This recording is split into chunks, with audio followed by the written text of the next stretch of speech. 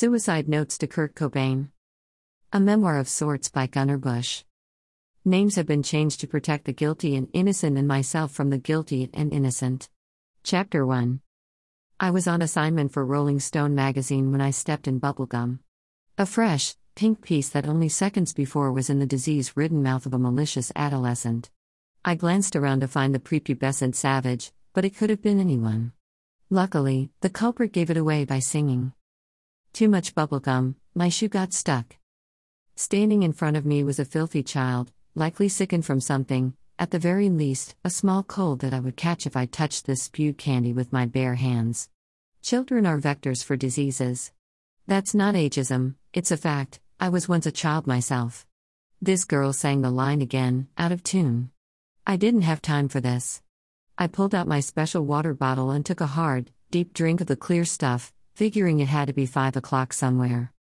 This child's mother was behind her, taking a pic for the gram. She was a cunt. I had a sixth sense about these types of things. I turned her child around so she wouldn't walk into her own death on Independence Avenue, and proceeded to continue dragging my loafer across the sidewalk. That's exactly where we were as a country, back on the first day of October in 2016. Not to get all philosophical, but a democracy gets the leader it deserves, and the hoi polloi was made up of people out for them. Sure, I get it, we all want instant gratification without putting in the work. We don't even want the escalator to success, no, we demand the microwave version that comes with a large fry and bigger soda. If we were in ancient Rome, Nero would be getting ready to fiddle. Personally, at the time, I blamed the Kardashians, but this started long before those inflatables came to be. The self-proclaimed greatest country on the planet was heading toward a lost cause. That's what happens when enough bad guys rise to the top of capitalistic democracy. When propaganda is the true maker of kings, combined with a mass plan to undereducate the youth, children are raised to believe that everyone deserves a trophy, and they want to be famous for no fucking reason with no talent. Narcissism is the name of the disease, and it's not the missing healthcare missing the diagnoses. It's been here for generations. Since the 80s, a guy like Trump could prosper on greed. So instead of creating a utopian society where humanity is jointly focused on getting better and smarter so we can figure out how to get robots to do everything while we live in peace and harmony, we are still fighting imaginary lines over things like the right to own an AK chopper or determining the rights of unborn babies, which was decided in the goddamn 70s. Yep, 2016 feels like a score ago now. We were still trying to climb out of the freaking Alan Greenspan debacle, and the two political choices felt staged. It was as if both had been planted by the other to screw up so they could win. They were laughable: a TV game show host who made his money in construction, but would get jumped if he went to a construction site, pitted against a former first lady married to a philanderer president. The entire country was ready to get voting over with, but instead, we were less than 40 days out and dragging the election like a piece of bubblegum stuck to the bottom of our shoe. I didn't have the fucking time for it. As I was saying, I was on assignment right then for Rolling Stone magazine. My shirt was sticking to my back from the humidity, and I was sweating. Global warming or some shit. I did the forward moonwalk enough to rid myself of the gum, and I moved along while singing. Too much bubblegum, your shoe got stuck. Damn it, now the song was stuck in my head. I was on my way to a rendezvous for information that might be detrimental to one of the two presidential candidates, either the former First Lady, or the yuppie construction worker.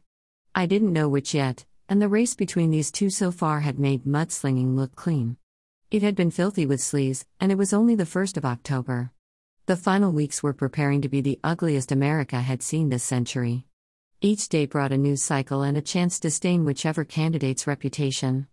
The bar was being moved lower daily. Just when we collectively thought we were in the basement, we heard a knock on the floor below. I wasn't quite sure on the legal aspects, but I did figure I was tiptoeing on the right side of Johnny Law. Ignorance of the law is no excuse, but this was a thin line and ignorance is bliss. Not that I cared if it was against the law. Getting dirt on another political candidate is an intrinsic part of America. We wouldn't protect the Kennedys any longer. Gary Hart had shown the way. Besides, I grew up Catholic, so my whole basis of life as a child was do whatever you want, and then go be sorry for your sins while saying the assigned riddles. So, I was getting the dirt either way. This had to be my big break. I had been hired by Rolling Stone to work through November, but hadn't yet been published. And it's not from lack of trying. I had been submitting my pieces weekly, but my editor Terry was never satisfied or very helpful. My last piece had been great, in my personal opinion, but was rejected without a word. It was on the new rhetoric I was hearing across the country. Donald Trump is going to save America. It was a simple catchphrase, but I was hearing it from sea to shining sea. I was also coming into contact with a new political person, cricket eaters who were known to the pollsters as a new wave of the silent majority. They were mostly white folk, disenfranchised by something, but the propaganda was primarily responsible for their tendency to project this sentiment. Most had never voted or cared about politics, but they weren't fucking silent.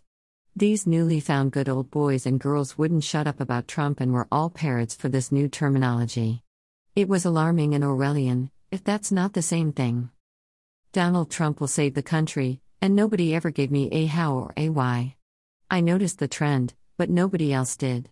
The pollsters, who I still hadn't met, were clueless, and the media was a joke, still thinking that making fun of Trump wasn't giving him free airtime. Trump was getting more looks every day than OJ got for the high-speed chase. I put my heart and soul into the 1,423 words that I turned in. Terry didn't print the piece, though, and I had to settle for my weekly pay. I had to get published before November, and this leak was my best chance. I was desperate, so if I had to do some shady shit, so be it. The sky was blue with curly white clouds spinning by, and the area finally opened up so the foot traffic could disperse outwards. The freshly paved sidewalk would have been great to rip. I wish I had my board. Skating wasn't allowed, but I'd been blowing loud all morning and I was ready to skate. I jumped up onto the long railing, put my hands up, and pretended to skate. As I made my way across the opening, I noticed a black man with an earpiece. He gave me a big head nod, and kept walking. I paused. He made eye contact with another man with a camera. Neither one of them looked like tourists. They were both Secret Service or perhaps undercover. They both acknowledged me, I was certain of that. I turned back to look at the black guy with the earpiece. He returned my gaze. They were onto me, it was a sting. I stopped walking. It was about to go down like a New Age Watergate, and I was in the middle of it. I halted completely to watch this man, and when I did, he turned from me and walked away. Maybe he wasn't here for me at all. He never looked back at me again, and the man with the camera was gone too. I questioned my life choices, pondering once again if I could be arrested for collecting dirt on a presidential candidate. The feds wouldn't be trying to entrap me when this whole ordeal fell into my lap. I still didn't even know who the dirt was on. I was contacted anonymously from an email, deeperthroat2016@gmail.com. I figured deeperthroat@gmail.com must have been taken. I took a deep breath, bending down to pretend to tie my shoe before taking another long, hard drink out of my special water bottle. Then I pulled out and ate a mini-sized Snickers. After all, chocolate and peanut butter will mask the smell of any booze. The men were gone, but they had been watching me. My paranoia was always real. I needed to remember what the emails had said exactly. It was 2 emails. The first felt very spammy, almost like a mass email blast sent out to a ton of press contacts to get a bite. That was my gut feeling, so I didn't respond. Then I drank a few, and changed my mind. I took the bait and replied. Perhaps I shouldn't have. The response I got in return was swift. Despite it mentioning my name a few times, it still felt spammy. It went on to say if I was interested in being the one who broke this election's October surprise, I could meet them at the hot dog stand west of the monument at 1 p.m. on Saturday. She told me her name was Morgan. She claimed to work for the Clinton campaign team, and stated that what she had would change the course of the election. So, I confirmed that I would be there. It was cloak and dagger stuff, and I didn't know who the dirt was on. I could speculate, but either way, this person was leaking it to me. I couldn't be arrested for that. Meeting at the hot dog stand in a very public place wasn't the same as the shadows of a basement parking garage. My watch read 13:02, and my mind was sprinting with every paranoid thought imaginable. Gunner. Hey, Gunner. I could see a young lady standing just beyond the hot dog stand. She was yelling at me like I was a cat she was beckoning for. I turned to my left, and then slowly walked closer.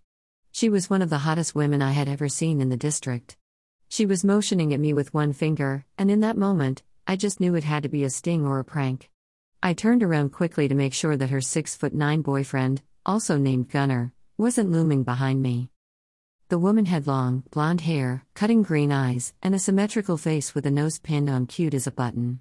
Her figure was similar to a Coke bottle with more dimensions, thick in all the right places like a good bowl of chili.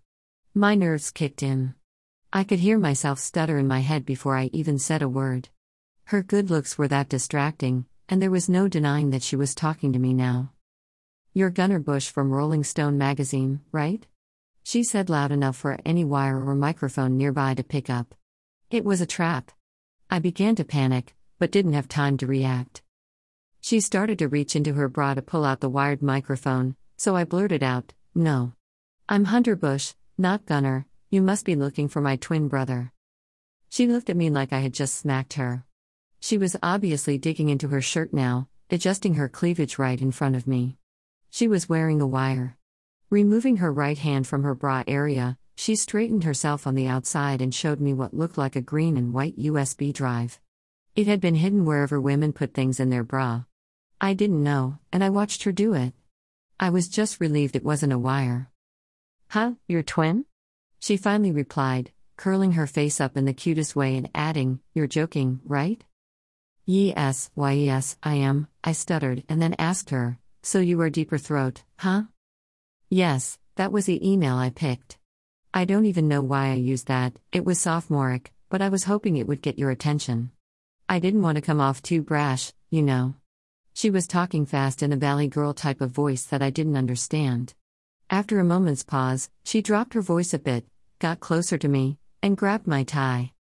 "I know you're Gunnar Bush with the Rolling Stone, though, because I looked you up. I found your picture online." "Okay, well, what can I help you with?" I asked her as I grabbed back my tie.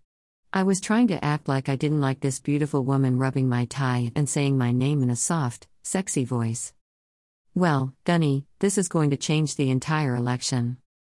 She paused and stared me right in the eye. She wanted me to understand what she was saying. "What is?" I asked in response, letting her know how confused I was with a grimace on my face.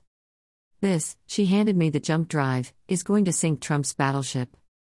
As I took the evidence, I felt like I was going to be arrested again. "What is this?" "I don't know you." "I told you, it's going to change the election," she said, seemingly upset that I didn't know exactly what was on the USB. She was beyond beautiful, and that was messing with my judgment. "You work with a Hillary camp?" I assumed you had some dirt on her. I stared at the USB, flipping it around as if I was tracking an ant crawling around on it. "Yes, I work for Senator Clinton, and I am the person who found this in the Trump files." "Okay. I want it noted in Rolling Stone magazine as such, so you guys get the video first. You can break it a day before this is going to come out, and then you can do a great article for me. It's a win for everyone." It felt rehearsed. "What are the Trump files?" She loosened her shoulders a bit, and the tension flew out of her. It wasn't until that moment that I realized it wasn't a sting. I reached into my pants to put the USB into my tighty-whities. She made a face at me like I shouldn't put it into my pants. "You just had it in your bra, why can't I secure it?" "I'm out on my run and don't have any pockets in this," she gestured toward her jogging outfit while looking at me like I was a moron. I felt like one. I might have been one, but I wasn't going to let her be condescending to me. "You said this is from the Trump files, but what are the Trump files?" "It's a database of all things Trump. It has videos, audio recordings from interviews, old footage, quotes from newspapers from back in the 80s, and just all this stuff on Trump. We would go through it looking for anything bad he might have said, or whatever." "Gotcha. And you do this as a Clinton staffer?" I asked, now wondering what her real angle was here. "Yes, I do, and I'm the one who found this recording. I'm giving it to you, and I want you to make sure that everyone knows I'm the one who found this. I want the credit. I was the one who gave it to Sarah and Richard, but they didn't tell Senator Clinton that I found it. Instead, they're taking all the credit for something I did. This is Senator Clinton's October surprise. It will change the course of the election and history. She will finally shatter the glass ceiling." "Why do you care who gets the credit?" "Because it's not right. I'm the one who found it, not Sarah or Richard. I deserve the credit. She was hiding something, and she wasn't exactly good at lying. Why does it matter? Trump is down over 5 points. Why does this change the race? I had hundreds of more questions on the tip of my tongue and even more running through my brain. She raised her head and told me proudly, Trump will be down 15 points when this hits. This is a game changer. She was still avoiding my main question. I used my stern voice and asked her, so, this will change the polls 10 points? Now, a 10-point swing is pretty big, maybe even huge. But why do you care who gets the credit? Listen, in the USB, I have a contract that states the main video and audio has to be played after my logo, and my watermark is on it, too. So that's there, and. The end of her sentence hung out in dead air, and she was staring past me. And? And, well, there's an article I want you to publish for me in there, too. It's about how I'm the one who found this, and how I knew it would change the election. She was starting to daydream, watching herself receive the Nobel Peace Prize or some shit. She was full of herself, that was for sure. Okay, wait, you have your own watermark? No, answer my other question. Why do you care who gets credit? Tell me now, or everything is off. She reached for my tie again. Well, Gunny, after Senator Clinton shatters the glass ceiling and wins, she'll be in the Oval Office. And, of course, she will be looking to name someone press secretary. And, shouldn't that be me? Aha! She was an opportunist like me. Well, I need to literally run, but all my contact info is in there, and I already have your number.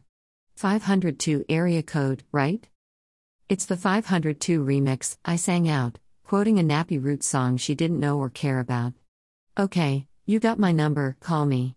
Gotta check this out first, I yelled, pointing at my junk and quickly regretting that choice. She just smiled and took off running. There was no way to predict what might be on the jump drive, but whatever it was, it would have to be devastating to derail the Trump train. I had seen the massive power of the Trumpies over the summer while on the road, and it was a base that wasn't easily swayed. Hillary was up now, but it felt like she was clinging for dear life. Trump's campaign was threatening a major October surprise. The political world in 2016 wasn't the one that Bernstein and Woodward had covered. Times weren't changing, they had already changed.